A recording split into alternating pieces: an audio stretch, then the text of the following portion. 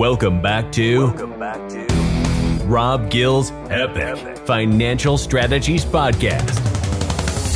If you like what you're hearing and want to learn how to take action on your financial future, click the link in our bio to speak to us directly. To learn more about how you can achieve financial freedom, Subscribe to our YouTube channel and follow Rob Gill all over social media. Financial freedom awaits. In today's world, we're pretty divided. And again, we're going to get into a topic that has two sides to this debate, right? And so we're going to weigh in on whether or not we should tax the rich.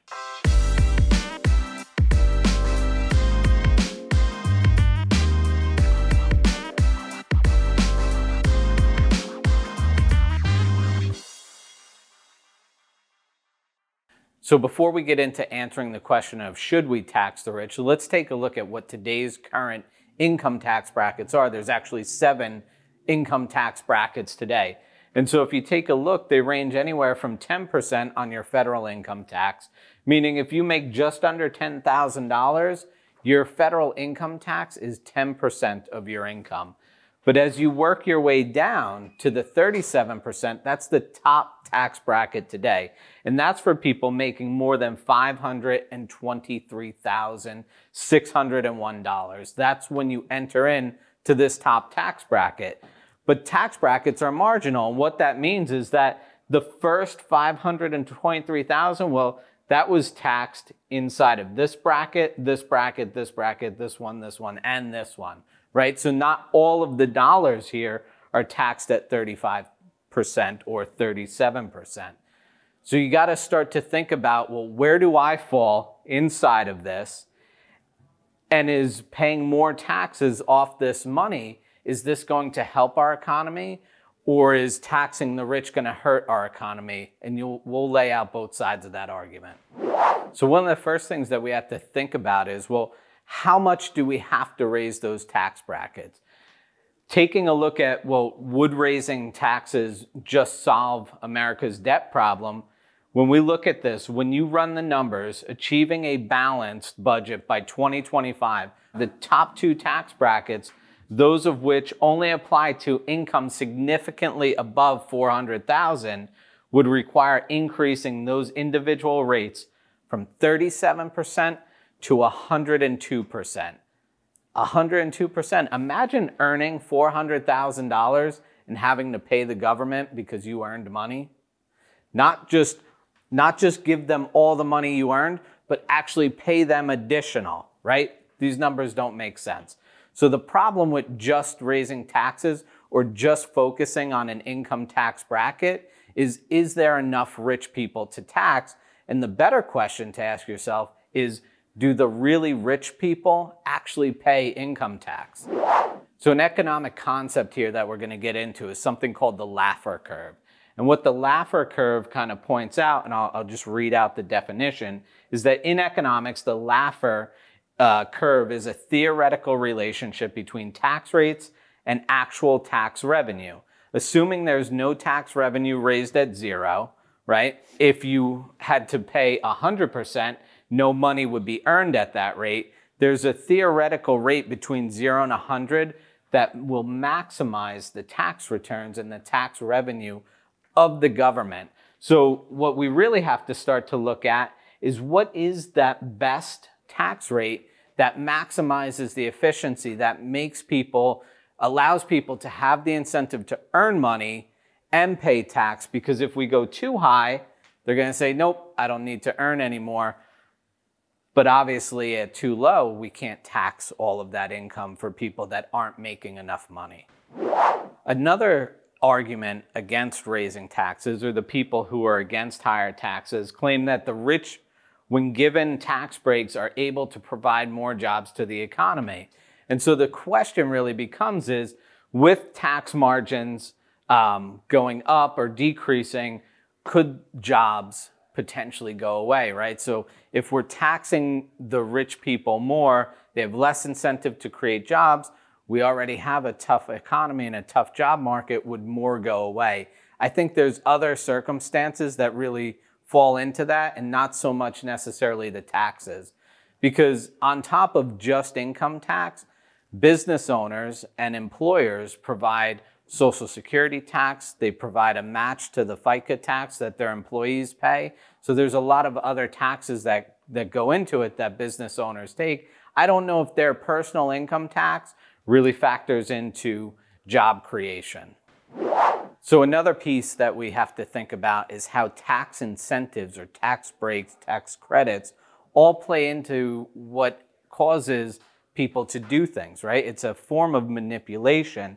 When we want people to invest in certain things, we may lower the tax or give them tax incentives. So for instance, right, taxes are not only used to fund government spending, but the breaks are also given out as an incentive for certain practices. For example, tax breaks are given for solar panels to incentivize clean energy, and business expenses are a write-off, which helps fuel travel, restaurant, and many other sectors of the economy. So we really have to think about not just the tax incentives and trying to get people to do certain things, or actually just being aware that the government is using these incentives as a way to get you to do things, but also look at the way that they're treating the tax code for wealthy business owners, for people trying to get started, and for you as an individual just earning an income. So let's take a look at some of the pros and cons of the idea of increasing taxes on the rich, or more specifically, income tax on the rich.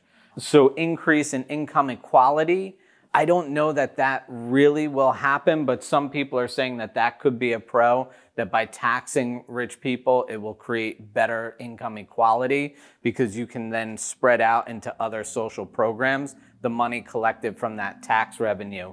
Another thing is potentially increase the revenue of the government. Again, I don't know if that's a pro or not, but that's what they're saying here. So the idea of the government being able to have a bigger pot of money to spend, and let's be honest, they're spending in a deficit anyway. So really what they should be talking about here is by increasing the taxes, can we offset the spending that we already have and start to reduce our government debt? Some of the cons, right? When we looked at those numbers before, you still can't cover the debt. Even if you were raising those numbers to 102%, I think there's better measures to take on that. Another one, economy, you could lose jobs. I don't see that as a potential other than if taxes are so high and your employers aren't incentivized to earn more money, well, then why would they create more jobs in the economy to create more revenue if it's just going to be sucked up by taxes? And then higher taxes could, again, if we're looking at that Laffer curve, higher taxes could actually decrease the revenue to the government because there's less total tax collected. So a number of different things go into this. I don't think the argument is as simple as just tax the rich. I think we really need to look at a number of things, including government spending, the debt that we are currently in, and all the other factors that are going on in the economy. And you may be thinking, well, how does this really affect me? The answer is you don't have to worry about what other people are being taxed. You don't have to worry about what the government is doing, so to speak. You should be concerned, but what you really need to worry about is the things that you can control, right? And that's what you're being taxed. If you're working with a good accountant, you're working with a good advisor, you have all the people on the same page, right? They can help you with the things that you can control. That's how much money you're earning, what your write-offs are you taking advantage of the tax code and all those different things? And are you saving the money in the proper vehicles to make sure that you're worried and focused on the right things? So if you want to walk through and sit with one of the Epic advisors and have them walk you through the success process to make sure you're taking advantage of the right tools and on the right track for the income that you're earning, click in the description box below. One of the team members will reach out to you and walk you through that success process. If you're still here with us and you like this video, go ahead, give it a thumbs up. Hit that subscribe button. We're putting out more and more content every single day just like this. That's it for today with Rob Gill and the Epic Financial Strategies Podcast. Be sure to hop to iTunes or Spotify to subscribe and tune into all the podcasts. Also, be sure to follow the Rob Gill YouTube channel and Rob Gill's social media channels. We'll see you on the next podcast.